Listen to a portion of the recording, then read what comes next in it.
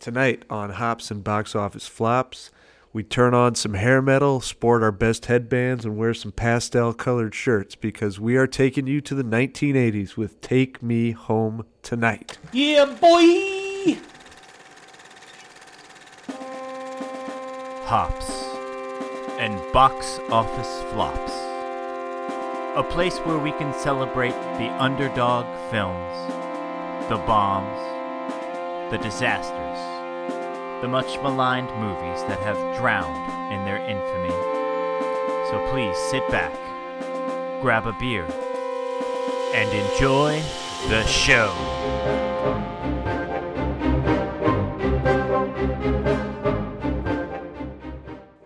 So, I am the Thunderous Wizard. This is Hops and Box Office Flops, and I'm along with Wolfgang McCloud. Wolfgang McCloud, formerly the Irate Lover, formerly Motaro's Buckteeth. Currently, what? Damn it. Okay, fair enough.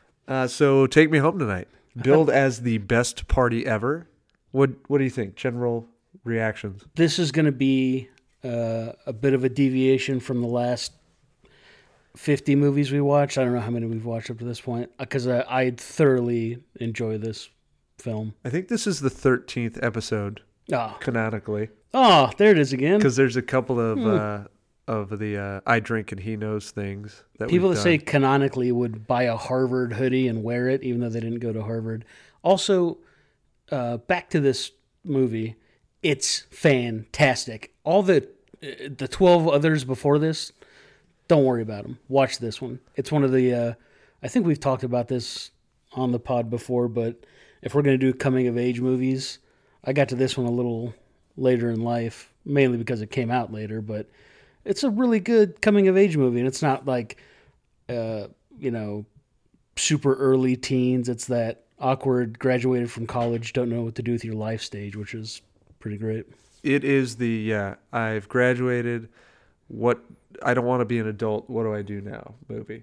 Yep. Along with the, hey, I really used to have a crush on this girl in high school, and here's my last chance to make it work. Yeah, it has a great balance, and of course, he has the greatest friend, the most hilarious friend character ever. So there are laugh-out-loud funny moments combined with almost cringe moments where he gets into a lie to try to impress a chick and then just keeps going with it. And it's that perfect balance of like the first few seasons of The Office where it's uncomfortable. You're uncomfortable because of the lies, but the comic relief is just enough that it's a really good balance. So one of the things that I associate with this movie so intimately, basically, is because this was me. It was just as awkward as Topher Grace is in this movie many times in my life. I went to one dance in high school. My date immediately left me, and I sat at the punch table with all the other kids who probably shouldn't have been at the dance. No, correct. Yeah. So I get this guy. This is the, and again, a lot of what are considered coming of age movies, it's like, the great ones, recent great ones like Superbad. That's the high school going into college. Again, there aren't too many that deal with got out of college, still around people from high school, but also trying to figure out what I'm going to do with my life. It's a cool kind of period, and I think almost everybody in their 30s and 40s can relate to this moment in time. It's pretty great. And these movies work because it's the underdog, and you're rooting for the underdog, right? It doesn't work if he's, I went to MIT and I've got everything figured out and I have a great job. Right. And it's not like it's a perfect movie. I mean, this is just thoroughly entertaining. There's some heartwarming parts.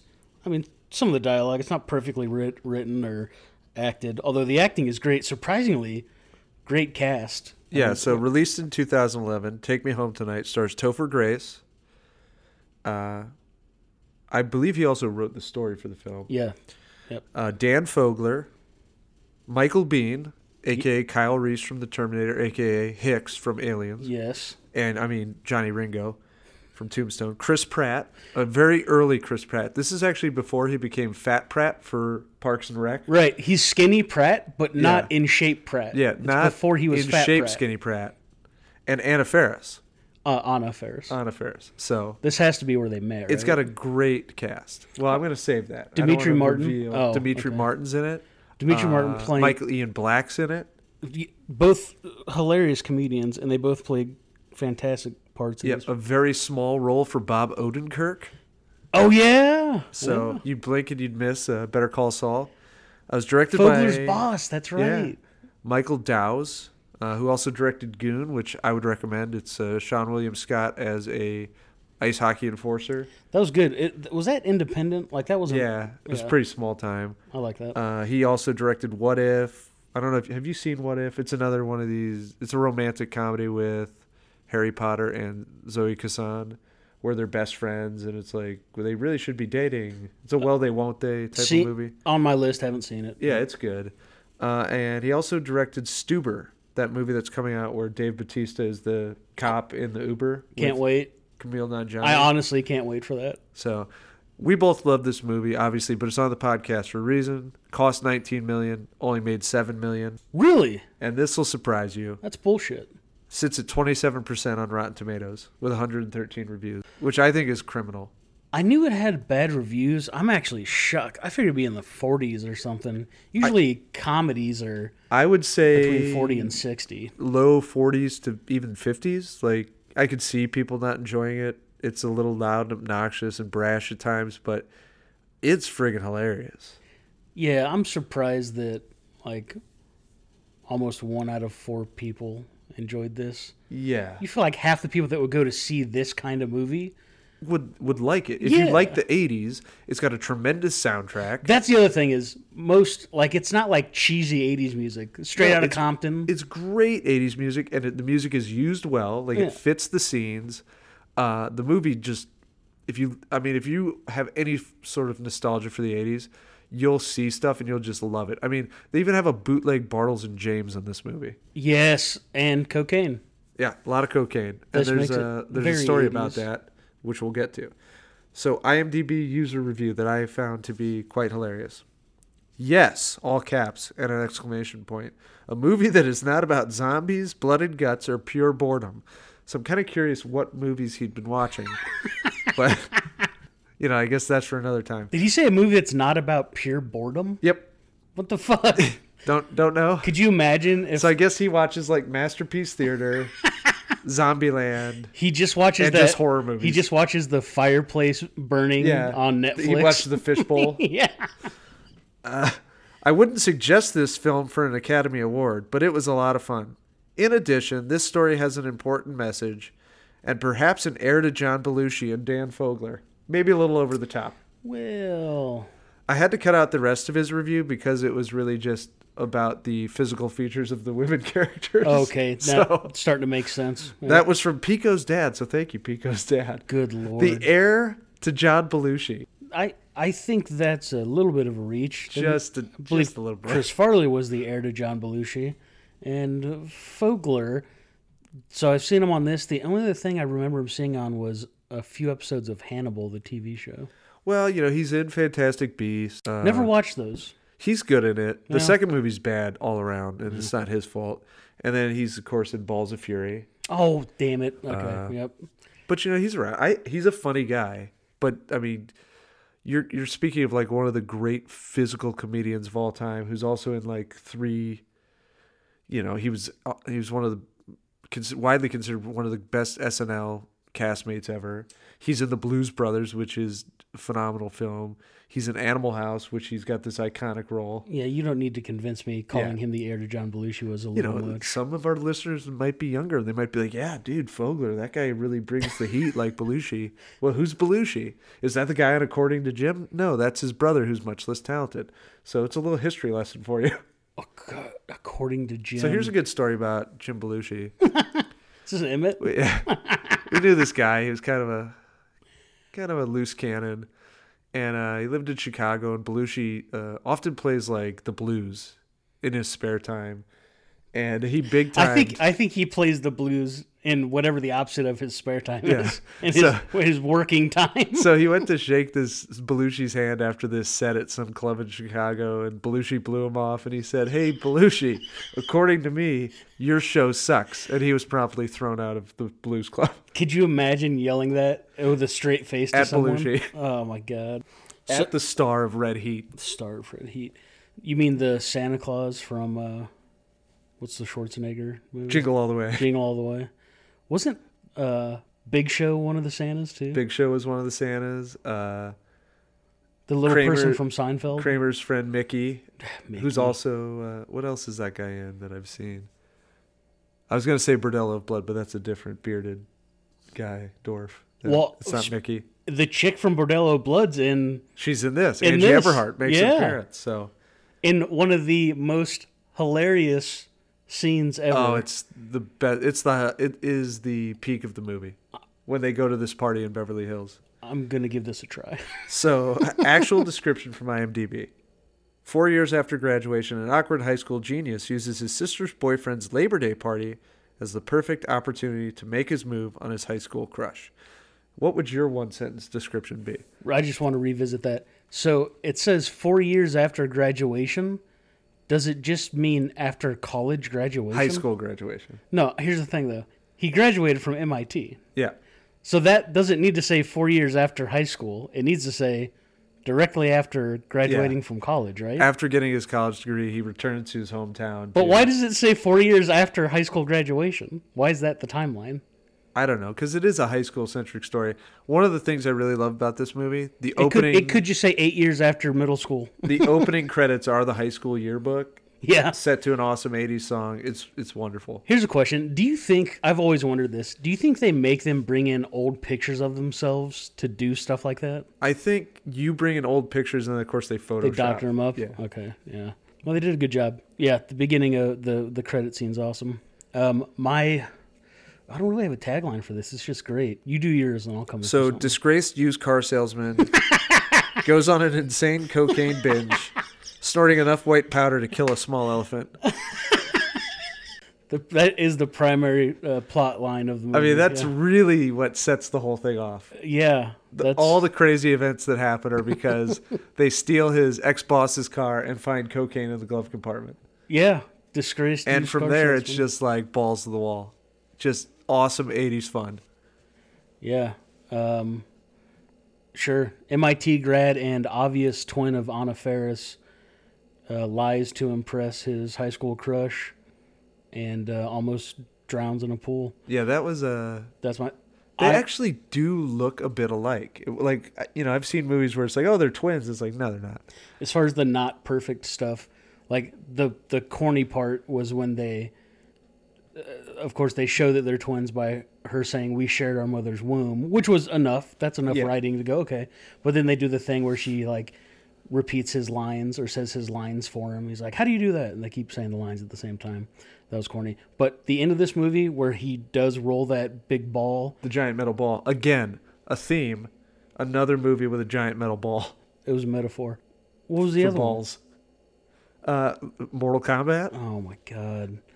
I don't like these recurring themes. It's I don't know. It must But just be... I legitimately got like anxious. I have anxiety about drowning in a situation I can't get out of, also claustrophobia. But when he goes into the swimming pool and he can't get the seatbelt off, I'm like, oh my God, that's a nightmare.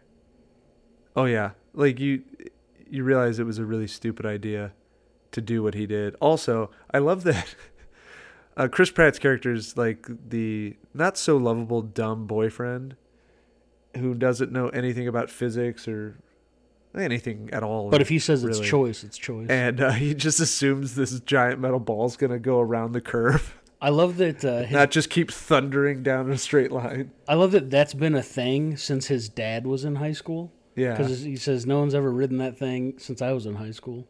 Oh yeah, Michael Biehn. You mean to tell me no one's gotten drunk Drunk enough? enough to just ride? I mean, it was in the 70s. No one did enough LSD to ride that ball down the hill. Come on. Yeah, I don't buy that. I mean, I bet you'd get 3 rides a summer out of that thing. You know, pending anybody dying in a freak accident. Right. Correct. So Tori Fredricking, she's the woman of, I forget Topher Grace's name in the movie. Have I Do you seen her in remember it? something else? Yeah, she's in the Sorcerer's Apprentice. I don't. With Okay. Nicolas Cage. Look, you gotta. I feel like when I ask you if I know someone from something else, you use that.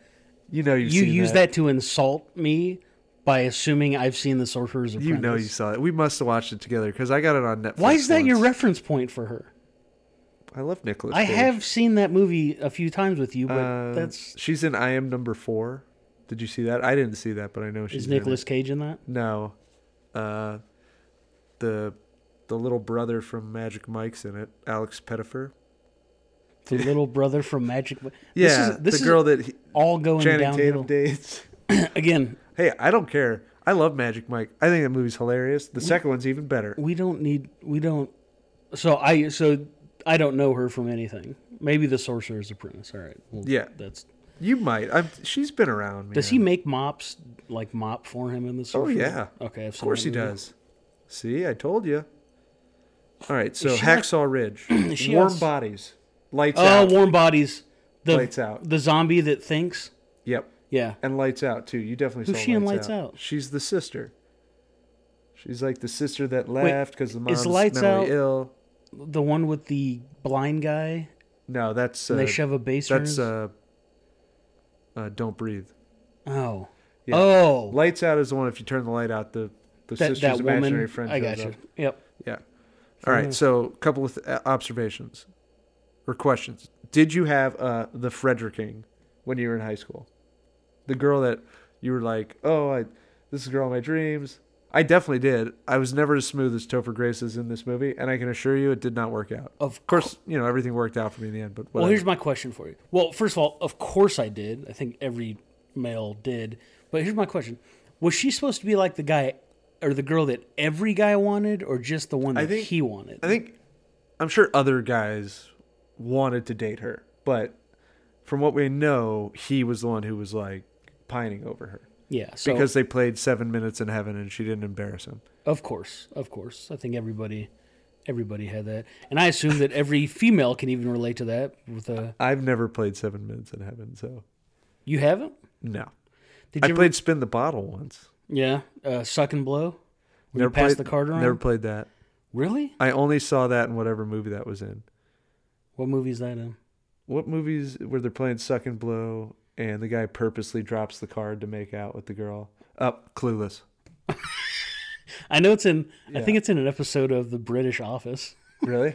Yeah. So if there's one thing that you may have learned about me by now, I was not the hippest dude in the world. Not a big 7 Minutes in Heaven kind of guy. Not getting invited to the cool parties in 7th and 8th grade. I mean, I had a lot of friends in high school, but we all sat around in the basement playing drinking games. We weren't like, No massive orgies for you. oh, no, yeah. Yeah. Not a big thing in small town Missouri. No, I don't think. And it's not like there were portrayals of outlandish parties in this either. No, I mean, that party was like a party we would definitely have gone to in high school. No, yeah. You know, Like, a dance the floor. one rager that the guy has every year, and you know that nobody's going to get in trouble because the parents absolutely do not care. There was significantly less cocaine at my hometown parties. No, I didn't even know that was a thing until I was in college. Yeah. I've never seen something like that in my life. I think I would have had the same reaction to cocaine that Fogler did, though. He just kind of went nuts. No, I definitely not. I know my reaction would have been the same as his when he goes. He does cocaine. That's so great.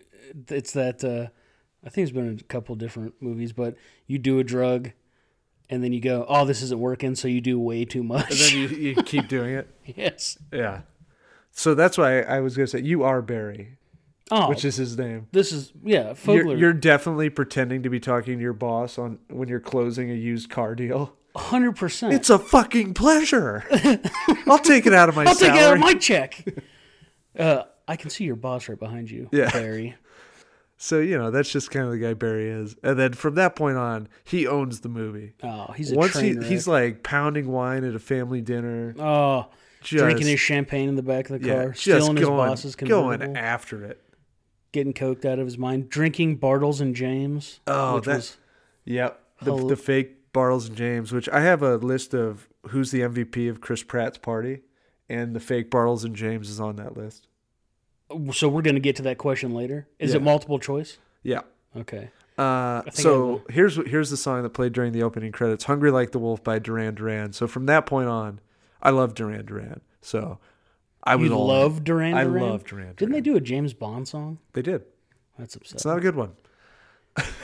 GoldenEye's the only good one.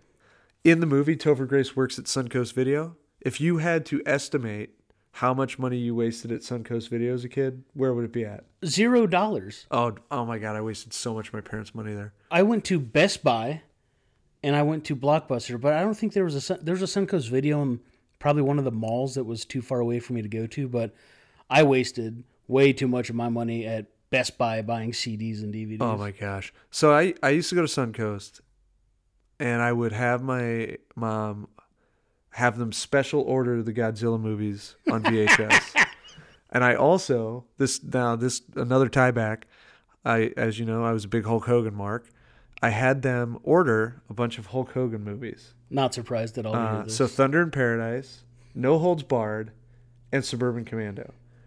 We get there. The No Holds Barred they ordered is a Gorgeous Ladies of Wrestling special event. And my mom's like, you can't have that. Smart. Yeah. Smart. So We'll be right back. we'll be right back.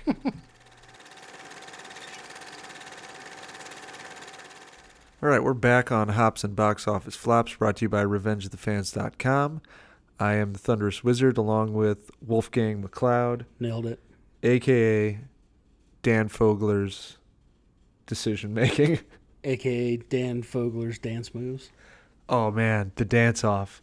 We'll get to that in a second. So, Michael Biehn is Topher Grace's dad. Is he related to Matt Sean Franklin is his name in the movie. Bean? Is he Sean Bean's brother? No, their names are spelled differently. And Sean Bean's also English, and Michael Bihn's I American. have to be a dick about it. He could have said no. So he's like sort of a hardliner. And my question to you is, how quickly do you get your ass in gear when you realize that your dad, Johnny Ringo, is just imploring you to get a job and to stop being a layabout? I think as soon as you find out your dad's Johnny Ringo, you do whatever he says. Yeah, pretty. Like, aren't you a little worried, like, you're going to come home and he's going to be like, Pretty you and quickly. me, high noon. Like, wait, what? You get home and he's super drunk. He's just twirling his And he just says, service revolver. he just around. says, do you play for blood? Blood for blood. This is a great casting. Come on, choice. Lunger. Lunger. It was a great casting choice. I mean, he's literally like a nut job in almost every movie he's in. I guess Hicks and Reese are good guys, but he's the guy who loses his shit totally in The Abyss. They have to like lock him in a room. Yeah. Michael Biehn's my dad, and he's like, "Hey, you're not working at Suncoast anymore. Time to be a big boy. I think I'm gonna go apply to some jobs." Yeah, when he fake arrests them, Oh, that's a great scene. it's such a great scene. I would legitimately shit my pants if I was. I don't want to ruin everything that takes place in that scene, but it's very comical. There's a lot of just laugh out loud moments. You don't want to ruin it. No. Like, I think, like, I don't want to ruin necessarily the end of... Because I really do want people to see this, and I think this movie deserves an audience. Okay. And unlike a lot of the movies we've done that are sort of, like, more cult classics, like, even though Mortal Kombat Annihilation is an absolute abomination, people have seen it, you know? Or shouldn't. I respect your take on this. Yeah, fair enough. Like, you should definitely watch it. I can't recommend this enough. yeah. I was agreed. excited to buy the movie. This was a great. Oh, I also bought it. It was like $4 to rent or $20 to buy. Bought it in a heartbeat. So, lots of awesome 80s-ness in this movie. What was your favorite 80s aspect of the film? The cocaine. The cocaine use is rampant in this movie. The cocaine. You know what? Also, the clothing. Did everybody just wear blazers like full suits in the 80s? Oh, yeah.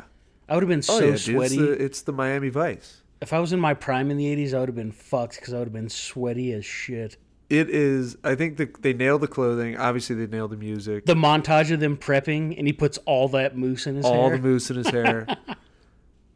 I mean, the soundtrack really, but the bootleg Bartles and James seals it for me. Pretty solid. The style was super 80s. Pretty great. Oh, it's just incredible. All right. MVP of Kyle's party. All right, multiple choice. Give This is it a to big me. award. Chris Pratt is Kyle. He dates Anna Faris, who is Matt Franklin's sister, Wendy Franklin. Twin sister. So she's the cool kid. Also very smart, though. Matt's kind of the loser. Well, not that smart. She didn't get into Cambridge. Yeah, she's a writer. All right, tuxedo shirt DJ. Solid. Good start. You know, that guy just spinning the friggin' hits. Cocaine Barry. Okay. Not regular Barry. Barry when he's spiked up. when Easy Scarface. One of the best lines. Acoustic Steve Perry. Should have been gone. Oh, should have been go. Good call. The guy that assaults Acoustic Steve Perry. Uh-huh. Yep. Beanie. The bootleg Bartles and James. Yep. Or Tyler the Dance Machine Jones. 100%. I'm glad. Yeah, I was going to have to add an extra multiple choice there. Dude, that guy is awesome. Not only does, I believe he say, play that funky music, white boy, and yeah, boy, a bunch. Oh, yeah. But Cat's got moves. Oh, he's got serious moves. Yeah, he was... He actually could really dance. that was the thing, too, is like, I realized that breakdancing in the I'm 80s... sure, he had to be in a bunch of other stuff. Basically, he's got to be a real breakdancer. But breakdancing in the 80s was breakdancing to 80s music, which struck me as, this is not great breakdancing music, but, you know, well, to each his own, I guess. All right, so Tyler the Dance Machine Jones is in fact he's in a movie called Lap Dance. Is that That sounds spicy. a Magic Mike prequel? But he's also Breakdance Academy. Shocking. He was on a Step Up 2 to the Streets. Step Up 3D. So he's in a few dancing movies. He's But not legit. entirely all. She's the Man with, what's that girl's name? The one that went crazy. Oh, Amanda Bynes. Coach Carter as dancer, not the reindeer. Don't remember him. as You Coach got Carter. served. Oh, shocking. So yeah, he does. He moonlights in quite a few dancing movies. Tyler the Dance Machine Jones. He was the best part of that party, for sure. Character from the party. Did you recognize Harriet the Spy, Michelle Trachtenberg? Who? Michelle Trachtenberg, Harriet the Spy. Also, she's the sister in Eurotrip. Who was she in the She party? was in that Nickelodeon like kids variety show. Who's Harriet the Spy? You know, the Harriet the Spy. What are you saying? Is that a movie? Yeah, it's a movie about a young girl who's a spy. Well, a detective. I've really. never seen that movie. Oh, geez, I'm dating myself here. Correct. Like you did in high school. But she was on. She was on Get all. it? Dated yourself? Yeah, she was on All That.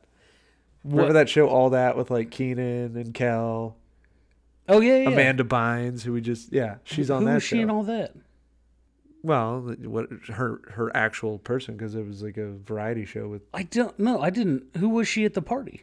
She was the girl with the nose ring who's hitting on Fogler.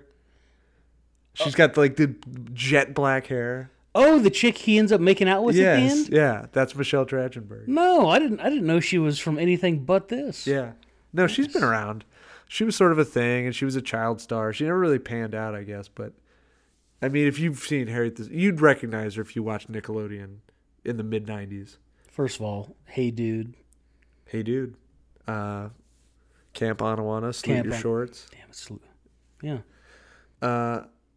So, the second party, the Beverly Hills party, I tried to do some MVPs for that one too. By the way, my MVP of the party, Acoustic Steve Perry. Dimitri Acoustic Steve Perry was so great. He was wearing like a serape, it was a poncho, a poncho. singing You're really good, I know. singing "Oh Sherry." You know who's the MVP of both parties is Dimitri Martin. Dimitri Martin. Dude, what's his name in this?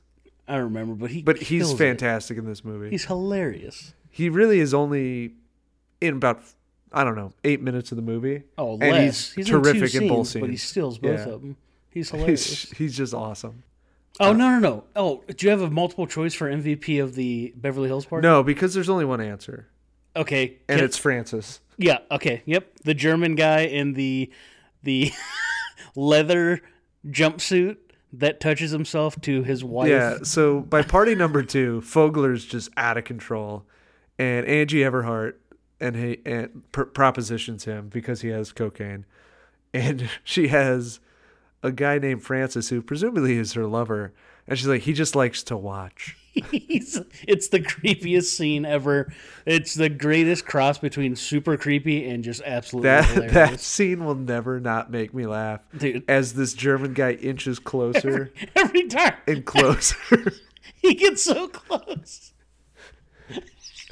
Dude, when Fogler just goes, I'm going to try this. I'm going to try this. It kills me every time. So here's that guy's real name. Clement von Frankenstein. So he was in Beer Fest? He also appeared in Lionheart as English investor. Oh, yes! Yes! 100%. He's the guy at the end that gets her arrested. Yeah. Oh, my God. He gained so much weight. Clement von Frankenstein. Dude, he's the guy. Oh, my God. My life is complete. Yeah. So everything comes full circle. Everything comes back to Lionheart in the end. Holy shit. So we'll just leave you this because I don't want to ruin the movie. Wait, Clement von Frankenstein? Clement von Frankenstein. That's my name for the next podcast. You know that, right? Yeah. Okay. At one point, Matt Franklin looks at Kyle and his two ass clown buddies. They all have their collars popped. They're all wearing pastels. And he says, they're going to run the world. Has there ever been a more prophetic line? Yep. It's, they didn't even know how prophetic they were at the time. No idea. This movie actually is like sort of ahead of the curve in a lot of like these things it's calling. It's pretty funny. I thought he did an awesome job with it. Now, when we come back, am I full of shit or not? I found a lot of good facts about this. I'll do a couple of Eddie Money things. Oh, God. Do a couple of just strictly Topher Grace, and then a few about the movie. Fun fact, the Thunderous Wizard and I went to college with a kid who was rumored to be Eddie Money's illegitimate child. Illegitimate son. His mom got drunk one night and told him Eddie Money's your father. Yep. You know how I picked her up? She just said, take me home tonight. So, yeah, that's a true story. We'll be right back.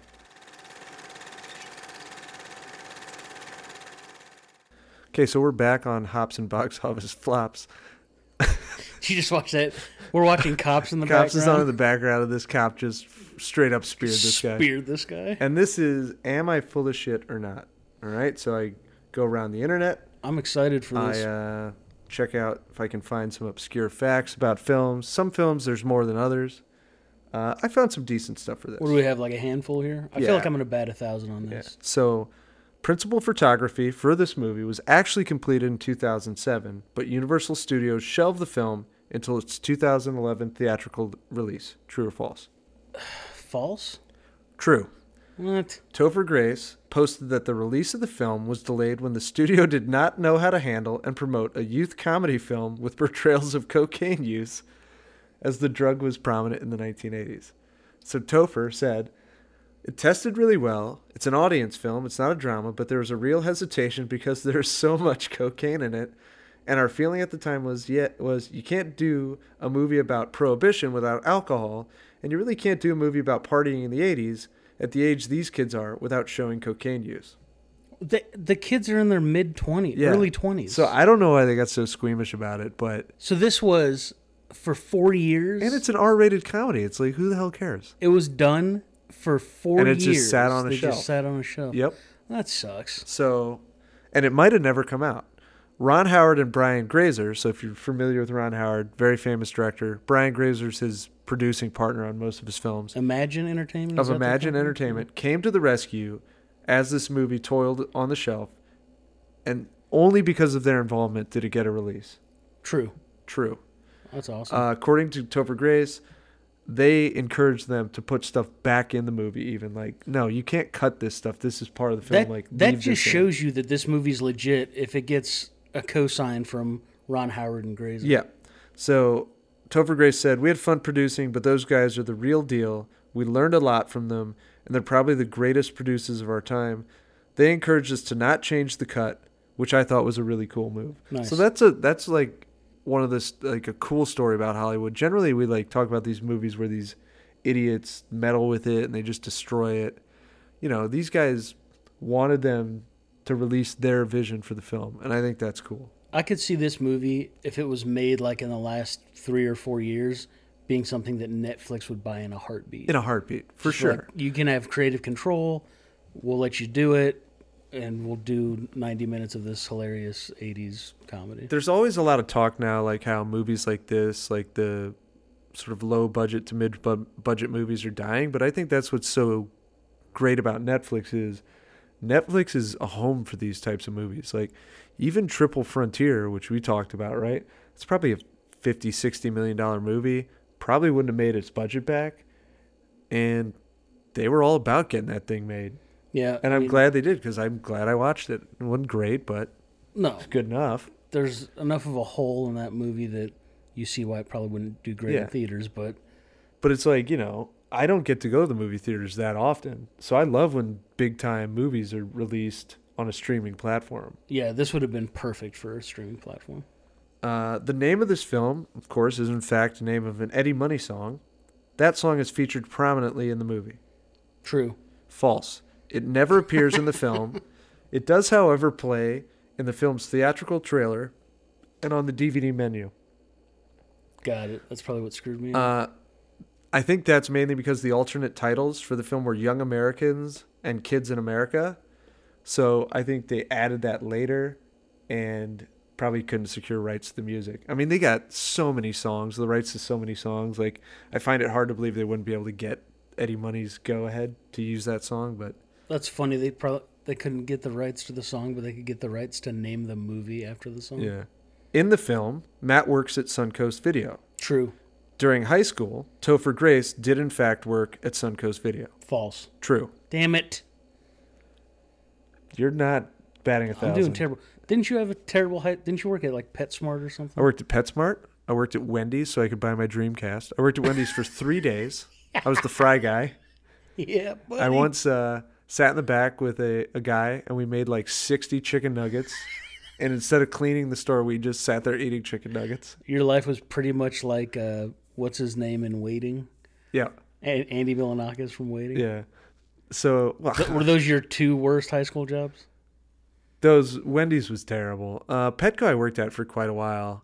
And then pretty much I was doing like internships and stuff. So those were my main high school jobs. Petco seems like it would be a terrible job. Petco was fun because literally all my friends worked there with me. Nah. And we just goof around throwing dog food bags at each other and like chasing each other around the store. And Throwing bags of dog food? oh yeah, like dropping 20-pound bags of dog food on people.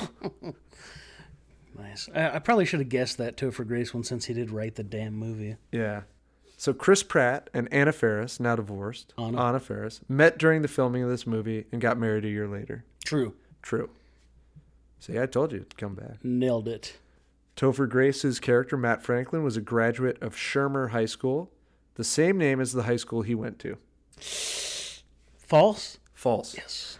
Though it is the same name as the schools in the 1980s classic movies Weird Science, The Breakfast Club, 16 Candles, Pretty in Pink, Ferris Bueller's Day Off, and National Lampoon's Vacation. Breakfast Club was Shermer High School? Yep. Ah. Oh, is that Chris Columbus? Did he do all those? John Hughes did most of them. John Hughes. But not all of Shermer. them. There was an extra that was in the movie in the party scenes who had Tourette syndrome, and he would frequently shout "cut" while filming scenes. Topher Grace said it happened at least 5 times. I want that to be true so bad. What do you think? True or false? True. True. Because you're too politically correct to make up something like that. Yeah. And there's okay. It's just like the perfect word. Like that's the one word he would yell. Cut. That's amazing. Wait, so do people with Tourette's often yell just like a word you teach them? Well, generally, I mean, A prominent word? Tourette's is just like an emotional disorder, so they're high functioning. They know a whole bunch of different words, but they do probably fixate on certain phrases. He probably heard them yell it to stop a scene and just couldn't get it out of his mind. Yeah. That's All awesome. right, so this is a Topher Grace specific one. Saying he needed to relax after the strain of playing David Duke in Spike Lee's Black Klansman, Topher Grace recut the Hobbit trilogy down to one 2-hour movie. That's true. It is true. I think he's done that for a few things. Yeah. So he said, I think that maybe The Hobbit should have been one movie, and many people would agree. Money drives a lot of those franchises, It's better when the art leads. He also recut the Star Wars prequels down to one 85-minute film. As it should be. Now this is Eddie Money centric, true or false? The song Take Me Home Tonight was initially a flop. False. False. Spent over 20 weeks in the Billboard Top 100, peaking at number 4. Correct. The song was nominated for Best Male Rock Vocal Performance at the 29th Annual Grammy Awards on February 24th, 1987, but lost to Robert Palmer's Addicted to Love. Nice. True. Might as well face it. Addicted to Love is an awful song. Take Me Home Tonight should have won. The Weird Al version, Addicted to Spuds, is much better. Also, another song with a movie based upon its name. Addicted to Love? Yeah, you ever seen the Meg Ryan, Matthew Broderick, Addicted to Love? It's not a good movie. I have not. Kelly Preston is... Ooh. So they both get dumped, and then in trying to get revenge on their exes, they fall in love. How many movies are simply just the title of an 80s song? Oh, I'm sure more. I mean, if there's not a Hungry Like the Wolf movie, there should be. Oh. Should be. Rio? Africa. Africa? There you go. Isn't there a movie called Africa? It has to be, right? Out of Africa is a movie. Was that an Ernest movie? No, that's like an actual good movie. Ernest Goes to Africa is not the name of any 80s songs, but... Oh, you know what movie we should do? The Air Up There with Kevin Bacon. God. That movie was good. Jimmy Dolan's Shake and Bake. You got it. So that is, am I full of shit or not? We're going to take a quick break. When we come back, I have a scale. Where does Chris Pratt's Kyle Masterson rank on the most obnoxious high school or college asshole scale? Real quick before we do head to the break, I did want to note that we paired tonight's episode with the Dude's Most Excellent IPA, which is an ode to Bill and Ted's Excellent Adventure, another 80s classic. And since the 80s were most excellent in general, I thought it was perfect. I will post that to our Twitter at Hops and BO Flops.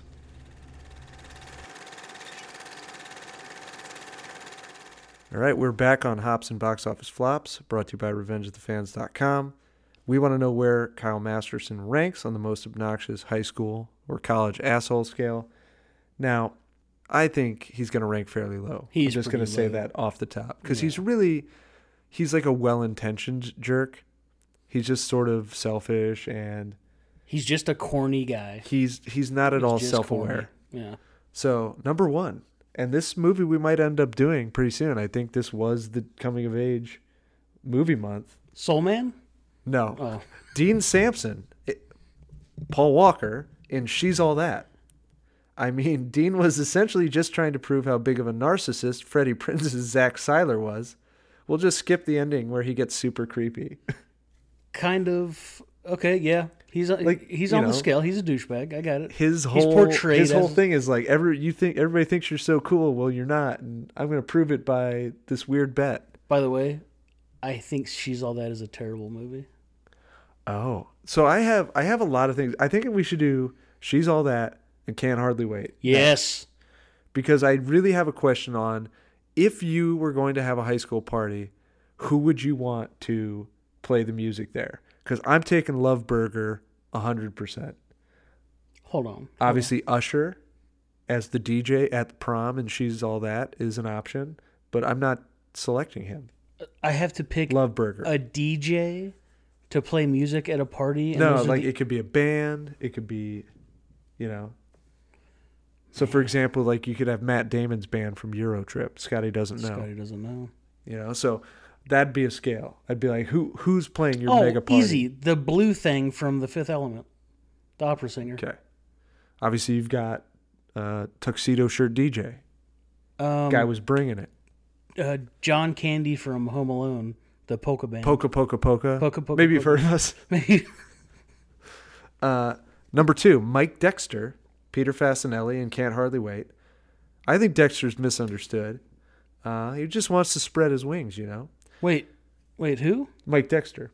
He dumps his girlfriend. He wants to just be his own guy. Oh, Pete? Yeah. Not until talking with the legendary Trip McNeely does he realize the error of his ways. Trip McNeely, right? Trip McNeely, man. He's not a 5. No, Trip McNeely's the awesome. coolest dude ever. Also, probably one of my favorite cameos, by a guy who was, I guess, famous at the time. I mean, he was Kush. O'Connell. Yeah. I love Trip McNeely. So that you're scene, not that scene putting is perfect. You're not putting McNeely on this list. Oh no, Oh my dude, god. Trip McNeely's the dude. College chicks, bro. All right, fair enough. He gives them sage advice. Don't dump your high school girlfriend because we're actually losers and it's not going to work out. But he was the and douchebag. Wear He's just- shower shoes. He's a college guy going back to a high school Yeah, party. wear shower shoes. God, I've got warts that's good all over advice. my feet. Okay, so I can't wait to see who you think is douchier than McNeely. Number 3, Johnny Lawrence, Billy Zabka and the Karate Kid. He's a 3 because this is where the scale gets a little ambiguous. Because is Johnny Lawrence the bad guy? Not if you watch Cobra Kai. No, his sensei is. Yeah. Johnny Lawrence is He's just... a guy he's a victim of severe physical and mental abuse. Correct. He just has pent-up rage, and he's just a victim of circumstance. Just remember, who pranked who at the Halloween dance? If you're going to dump water on a guy while he's rolling a joint in the bathroom, maybe you deserve to get beat up. That's a pretty hot take. Danielson. You're saying Machio deserved everything he got? Macchio's kind of a dick in that movie. All right. I went to like an independent theater to watch that a couple years back. That's not great. And first of all, Billy Zabka's like one of the great 1980s assholes. Back to School. Just One of the Guys. The Karate Kid. Back to School with Rodney Dangerfield? Yeah. He's the guy who picks on his son on the Can you dive do a team. triple Lindy? Because I can. If you've never seen Back to School, just watch the triple Lindy. If you've never seen Back to School, his driver in that movie is Paulie Burt Young. from the Rocky franchise, who I believe is a tiny man in real life. Oh, he can't be that. I mean, he's smaller than Dangerfield. He crushes a But he's like the ass napkin kicker. dispenser. Yeah. It was a terrible casting choice. Oh, dude, Paulie brings it. Get out of here. I bet you Paulie's like the Tank Abbott of drunken movie stars. He just sleeps on people in his backyard now? Yeah. Andrew Clark, Emilio Estevez in Breakfast Club. Now, people might be like, hey, Come on. everybody's nice in that movie. That guy duct taped a dude's ass cheeks together. Andrew Clark is not a good guy. They all Not a good did guy. stupid shit to get there. And lastly, I think this one is the most fitting. Number 5, Biff Tannen, Thomas F. Wilson in Back to the Future. The Tannens are essentially the O'Doyles of their day. Biff especially relishes in making poor McFly's life a living hell. And then a stroke of luck in gambling futures turns him into Donald Trump, and that's just about as bad as it gets. I knew this was going to have something to do with Trump. What about By the way, that was intentional. I- They did an interview in the Rolling Stone. Like, they wanted him to be Donald Trump. That was before he became president, but I'm surprised you haven't. I'm surprised you didn't explore one or both of the Teen Wolf movies in this. yeah, I mean, the guy that crushes the golf ball, he's a pretty big bully. The boxer Yeah, from Teen Wolf 2. from Teen Wolf 2.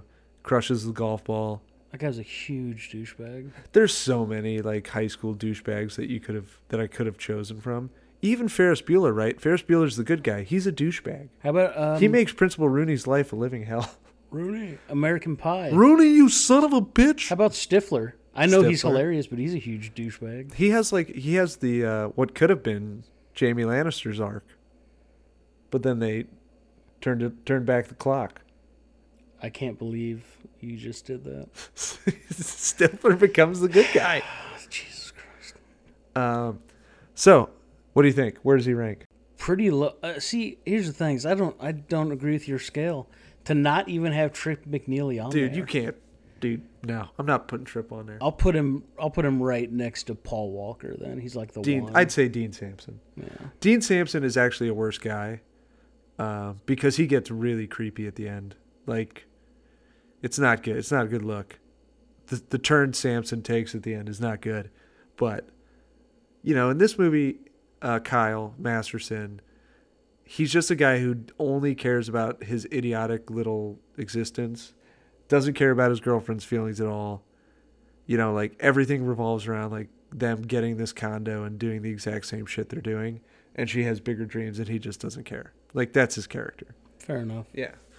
So, all right, when we come back, do we have recommendations? I do. I got one. All right, so we'll do that. We'll do Just some wanna do it now? recommendations. We'll do some 6 degrees. We'll just take a quick break, and then should we close with some Thrones talk?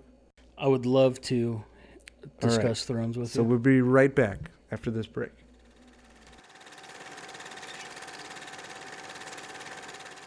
Okay, we're back on Hops and Box Office Flops, presented by RevengeOfTheFans.com. We're going to do a 6 Degrees. While I do that, Wolfgang McLeod will give you his recommendation All right. for the week. My 6 degrees, based off of our scale talk we just had, we'll do Trip McNeely, Okay. Jerry O'Connell. Jerry O'Connell, to Teen Wolf 2 star Jason Bateman. While you're Okay, working. you ready? Because this one's going to be quick. What? So, Jerry O'Connell to Tom Cruise, Jerry Maguire. Yeah. Tom Cruise to Jamie Foxx, Collateral. Jamie Foxx to Jason Bateman in The Kingdom. The Kingdom's such an underrated movie. And we talked about that movie on this pod, which I probably wouldn't have remembered had we not. That was So, a good one. yeah. All right. Trip McNeely. Recommendations. I just watched a show on Netflix called Dead to Me. Oh, I've heard that's really good. Christina Applegate and Linda Cardellini. Yeah, the chick from Freaks and Geeks. Yeah. Hawkeye's wife. Strongly recommend that. Quick, I think it was like 10 episodes. It's like a 30-minute. Yeah, episode they're like show, 30 right? to Yeah. 40 minutes tops, I think. It got dynamite reviews. It was great. So most of the episodes, if not all, have amazing cliffhangers, and you keep wanting to come back for more. So that's my Okay. recommendation. Cool. All right. So, haven't been watching a particularly large amount of stuff. Here's my do not watch, The Predator. Oh, I started that on HBO. Couldn't Oh even my get goodness. through it. I'm like So upset. bad. I'm upset about how bad I Who found it to wrote be. that? Shane Black wrote it. See, that kills But me. from what I understand, and maybe this will be on the pod one day because the studio just wrecked his cut of the movie. Large chunks of it had to be reshot. They just totally meddled with it. So who knows what movie it would have been, but it was just not good. It's bad. It is really bad. Corny. Yeah. It's like it's almost the same exact lines and music from the original Predator. And none of it fits. No, everything's just so forced. It reeked of like almost desperation to be like oh, remember how awesome the Predator was? Like, here's that music. Yeah. None of it fit. There was Ugh. I thought it was going to be like a fresh take on it. Yeah. No, I did not like it at all. Predators is a much better movie, and I think feels much more like a Predator movie. Yeah. The one with Adrian Brody. I And like don't that even. one. I mean, it's okay. Lawrence it's not Fishburne. great, Let's but it do has it. some awesome scenes, and it feels like a Predator movie. Fresh take on it too. Yeah, like it was They different. get dropped on the island to be Yeah. hunted. Yeah. My main recommendation is Mortal Kombat 11. I've been in serious training because I'm going to play in a Mortal Kombat 11 tournament this weekend. You'll hear this before that nerd. happens. And I won the last one. I won the MKX tournament. What? Did you And- make any money? Yeah, I made like $200, but I really just go to hang out with my buddies. So I've been training. Mortal Kombat 11 is fantastic. Yeah. It's great. The story mode's great. Fatalities are as brutal as they've ever been. I mean, I haven't seen a bad fatality yet, really. Well, Kano's got one that's kind of stupid, but Does it have babalities? no, they do have mercy, but I haven't seen anything besides the fatalities and then brutalities. Is is Jason Voorhees an unlockable character? No, I don't think so. Not in this one. He won't be back. From what I Fine, won't know play. so far, Shang Tsung, who in this one is actually, they use Kerry Tagawa's likeness. Your soul is mine. So that's kind of awesome. He'll be available. You actually play against Cyrax and Sector in the story, and they have a full move set, so I can only assume that they'll be downloadable at some point. And then Shao Kahn is available now. The fatalities are freaking gross. Awesome. Yeah, it's definitely worth it. So Thrones talk. So Oh. if you haven't seen Thrones yet, I'm sure you have, because honestly, I review it every week, and I live on West Coast. I'm behind 3 hours. You can't even get on the internet within an hour of that show within 5 minutes of that show being finished on the East Coast because everything will be ruined. Correct. So, like, fair warning, spoilers. You know, for like, Game of yeah, I'm Thrones. going to spoil it. Even in the review for this week, you had to spoil it because you can't talk about this episode without spoiling it. Correct. So, all right. So what'd you think? Man, you know what's weird is after digesting it, because in the moment, I was fairly disappointed. I think Yeah, just like you were that, I mean, great. She became the Mad Queen Yeah, when you for no write reason, really. when you write a show in such a predictable fashion, like they've been rushing this season really hardcore, like, I don't know, she might be crazy, and it's like, to me, they were pushing the agenda so hard that they were going to be wrong. Like, she was going to buck that destiny of the Targaryen bloodline. She wasn't going to be the monster that her father was. And then they just went all in for pretty much no reason. The battle was over. She won. But Devil's Advocate isn't, because everybody's upset because they're like, every season they're so subversive.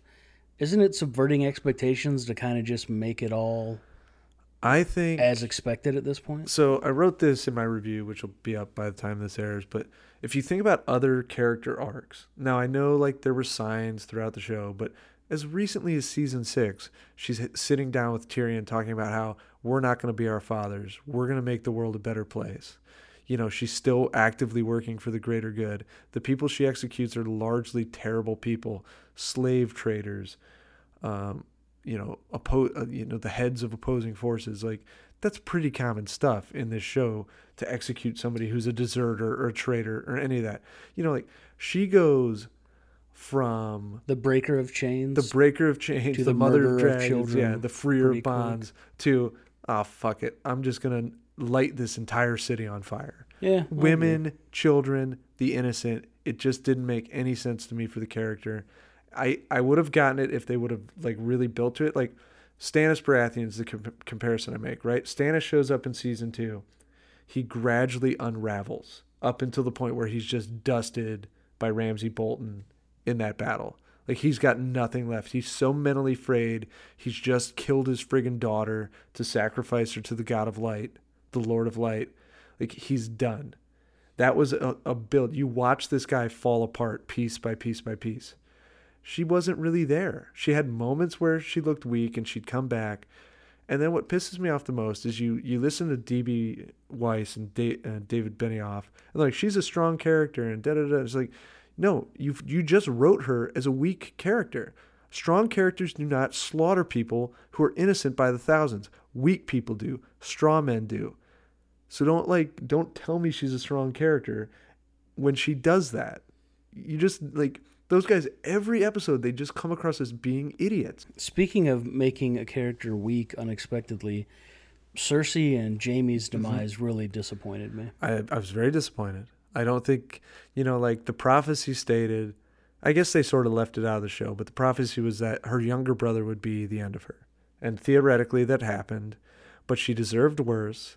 And to have her be like, I want our child to live. And it's like, the heart weeps for Cersei Lannister, who's done nothing but murder innocent people for 8 years. Yeah, it was weird how they kind of filmed the death of those two so sympathetically. Like, very like they wanted you they're together again to at have last. sympathy for them, but it was like, these two suck. Recently they suck. Yeah. Jaime just... She's been terrible. She's been the worst character aside from Joffrey and Ramsay Bolton consistently throughout the entire show. Jaime just took Brienne's V card and then bolted the same night. Yep. What a dick. So Captain Cash on our recap pod had speculated that he was thinking that he was just like, hey, get away, like telling her one thing, but he was really going to finish Cersei off. Yeah. And I was like, oh, maybe you're right.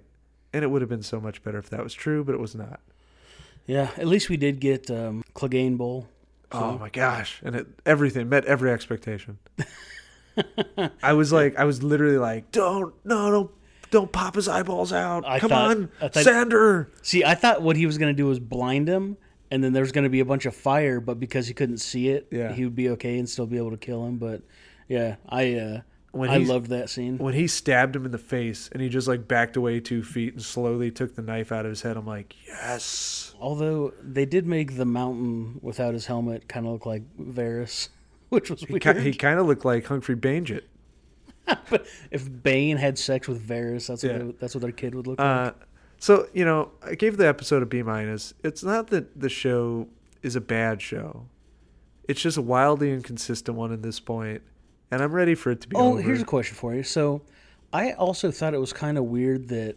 Because I know Arya and the Hound have a special relationship, but since when does she listen to him? He's just like, don't go up there, girl. You don't want to turn out to be like me. She's never listened to him before, but then all of a sudden she did. Yeah. Well, I did like that moment. I didn't say I didn't like the moment, but why now? It seemed a little off character, but again, she's got to kill Dany now, so. Nah, Jon kills Dany. I have a wild speculation. I'm listening. So, if you're familiar with Game of Thrones lore, right, you understand that Brandon Stark, brother of Ned Stark, and Rickard Stark, father of Ned Stark, rode to King's Landing to get Lyanna back from Rhaegar. And they wanted Rhaegar to be basically killed for what he had done, kidnapping Lyanna. Really, though, obviously we didn't know at the time they were in love and they had the kid and whatever. And so the Mad King immediately charges them both with treason and basically puts a noose around Brandon Stark's neck. Rickard Stark asks for a trial by combat. He says, okay, well, the champion of House Targaryen is fire. Lights the dude on fire. Brandon Stark, in trying to claw and get to his father as he burns alive, chokes himself to death. Jesus. So that's the history of the Starks and the Targaryens, right? So like when they had that moment early in the season, right, they're right to be distrusting of Dany.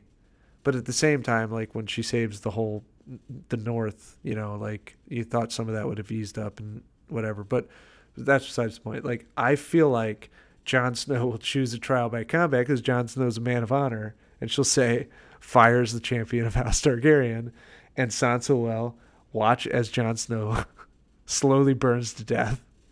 Wait, why is Jon Snow going to be on trial for anything? Because he committed treason. What treason did he commit? He let out the secret she asked him not to. He committed treason.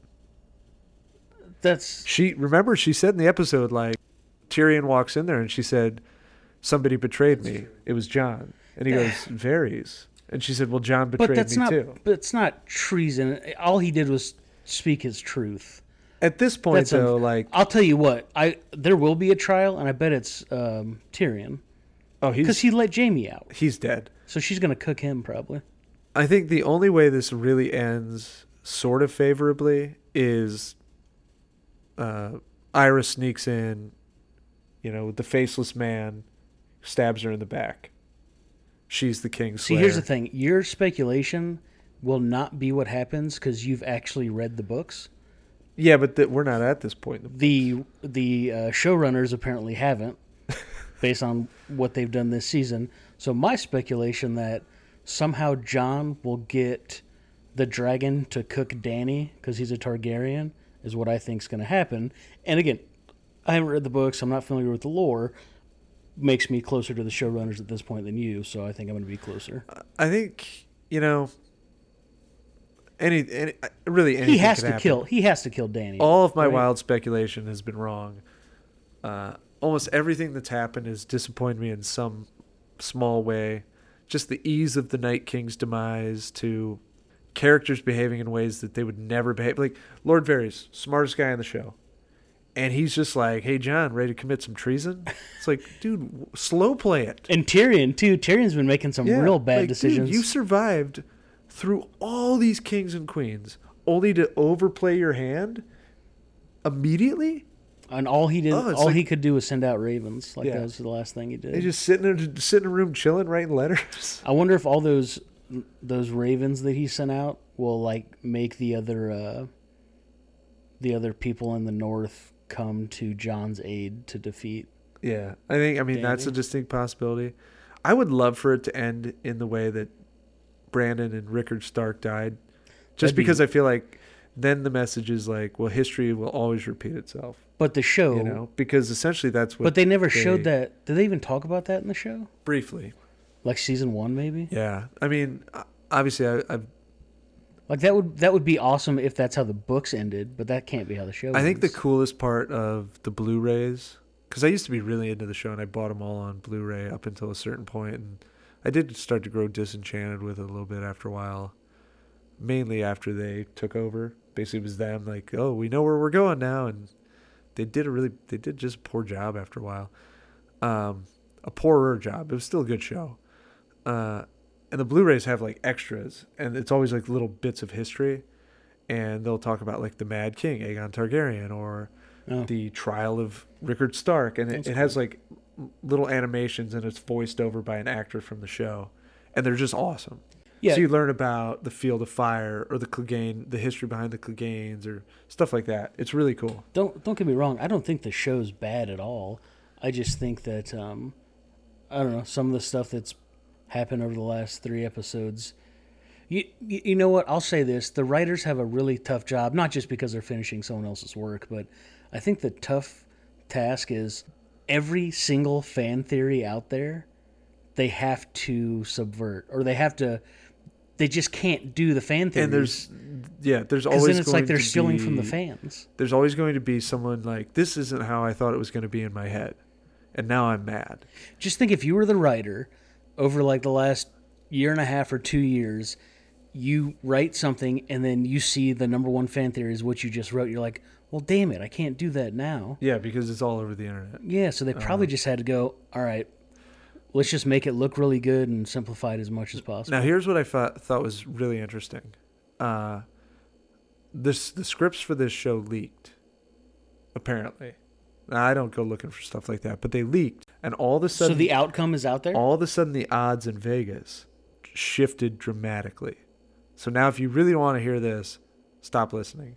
Wait, hold on. I don't want to hear this. You don't want to hear it? Because No. there's a certain character who's literally 1-to-1 To die or to become the king? To be the king. I don't want to hear this. Yeah. Nope, don't ruin it for me. Yeah. I will say this, though. Gambling on Game of Thrones, Vegas is really stupid for doing that Yep. because there are so many people in the know that filmed it that could make decent money. I'm sure that they won't let you bet more than like $100, but I will say this: Thunder and I knew someone in college that gambled. Danny, remember him? On a reality show. He bet on it was the reality on The boxing Contender. show, The Contender, hosted by Arnold or Sylvester Stallone. Sylvester Stallone and Sugar Ray Leonard. He bet on the finale of The Contender. It was a fake boxing show where they put in sound effects. Literally, and he gambled they on the cut and outcome. edited the fights, He and he gambled on the outcome. of the gambled show. on the outcome. That was the craziest gambling I've ever seen.